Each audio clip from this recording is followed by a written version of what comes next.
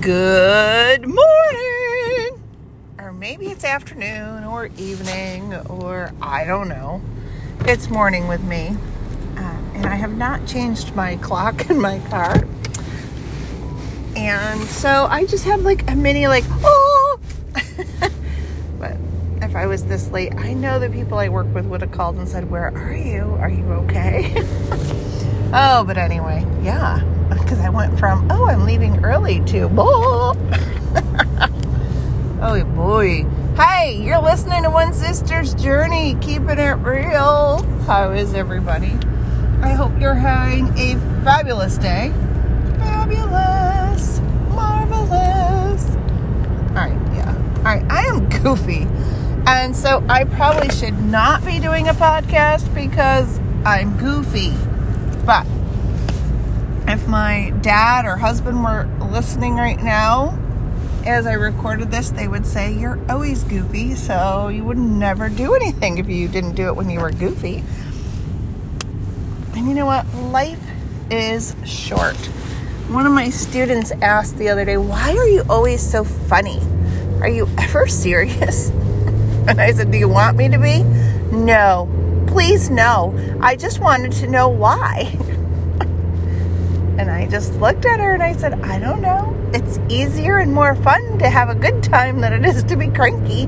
It takes a lot of work to be cranky, and I don't want to work and I don't want to be cranky." And she just laughed and she said, "See, you're still being funny." Oh, fun. But in all seriousness, it was a wonderful weekend. I had a in-home epicure party on Friday night.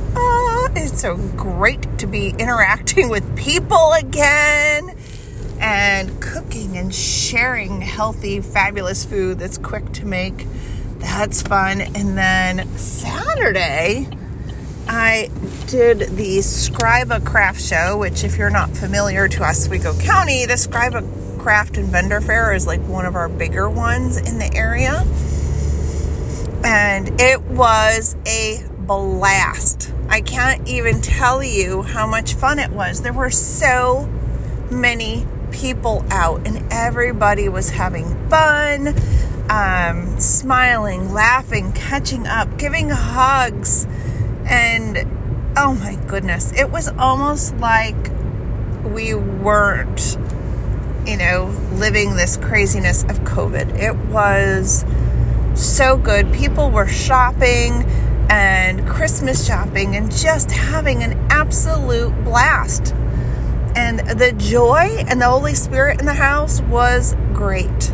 And it was so good for my soul. I think it was good for many people's souls. I had a couple different conversations with people like, this is so good for me. This is like so good for the world. And those that were able to partake in it because, there's something about hugs, a deep hug that you feel in your toes, and catching up with people you haven't seen in years. Like, I saw people I haven't seen, not like pre-COVID, as we use it, the world pre-COVID, like 5 and 6 years ago, and it was awesome. I met some new people, shared Epicure with new people, and hope to be, doing some more parties. And it was so much fun. And then yesterday, Sunday, I went to church, and then I went into Aldi to just get creamer and coffee. And holy night, Batman, I don't know if it's normally like that on a Sunday after church, because I don't normally go to the Oswego Aldi after church, but wowza, it was chaos. That's all I got for you. Complete chaos. And I'm like, I just want my coffee and my creamer, and I'm getting out of here. But of course, I went by the meat aisle, and the Angus beef stew looked super yummy. So I went home, and of course I bought it. Forgot the carrots, because I said, that looks so good. I'm going to make Epicure's beef stew for supper. Beef stew in less than 20 minutes, and it was delicious. And the meat was tender. That's a lot of times what I do. I'll stand in the aisles and say, ooh, what produce looks good? Ooh, what meat looks good? and then think about what Epicure seasonings I have at the house, or Epicure's meal packets, and then I just go and I buy that. I'm like, we could make, or I go right to my phone and type in my lisabusky.epicure.com, and I type in, chicken and Brussels sprouts or whatever. And then I'm like, okay, I have that. All right, I just need to get a couple other things, and this is the recipe I'm making tonight. So much fun. And then, let's see. So church, Aldi, home, went and had a toddy with my dad. I had a diet soda, but, went and hung out with my dad for a little bit, and we're going to stay for the race, but I'm like, I just have so much stuff to do. I said, it was nice visiting with you for a bit, but I'm going to head home because I just got a ton to do. And he said, yeah, I'm not staying anyway. Just wanted to watch the race start with his buddies, and the race started late, whatever. So I went home and I moved mountains. My husband said, you have got so much done today. I said, I know, and I feel good. How about you? Do you ever get your stuff done and you're like, oh, I feel good. I knew that I would now. How's that for some bad singing to scare you in the morning? But seriously, oh my, I moved mountains. And then about 7:45, I said, I'm exhausted and I want to go to bed. But I had an org meeting last night at 9:30 at night, and I wanted to watch my friend on Discover Epic Living because she was sharing her story and why she loves doing what she does as an Epicure director. And I wanted to support her and be online for that at 9 o'clock, and then stayed up till 9:30 for the org meeting, which went until after 10:30. Oh, yeah, you know what? Yes. Am I a little tired this morning? Yes. Am I going to school with a ponytail and no makeup? Sure am. But staying up for that meeting, I learn so much.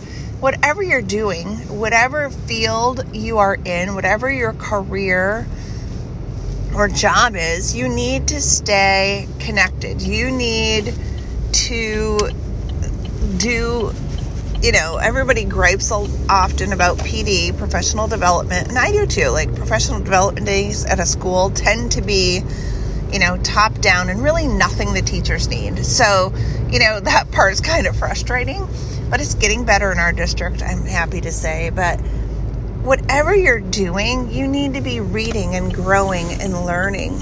And our org meetings are one way that I can learn and grow as an Epicure consultant. So I don't like to miss those because I want to be the best I can be. And I am really hoping to build a business that will be there to sustain me and meet our financial needs into retirement.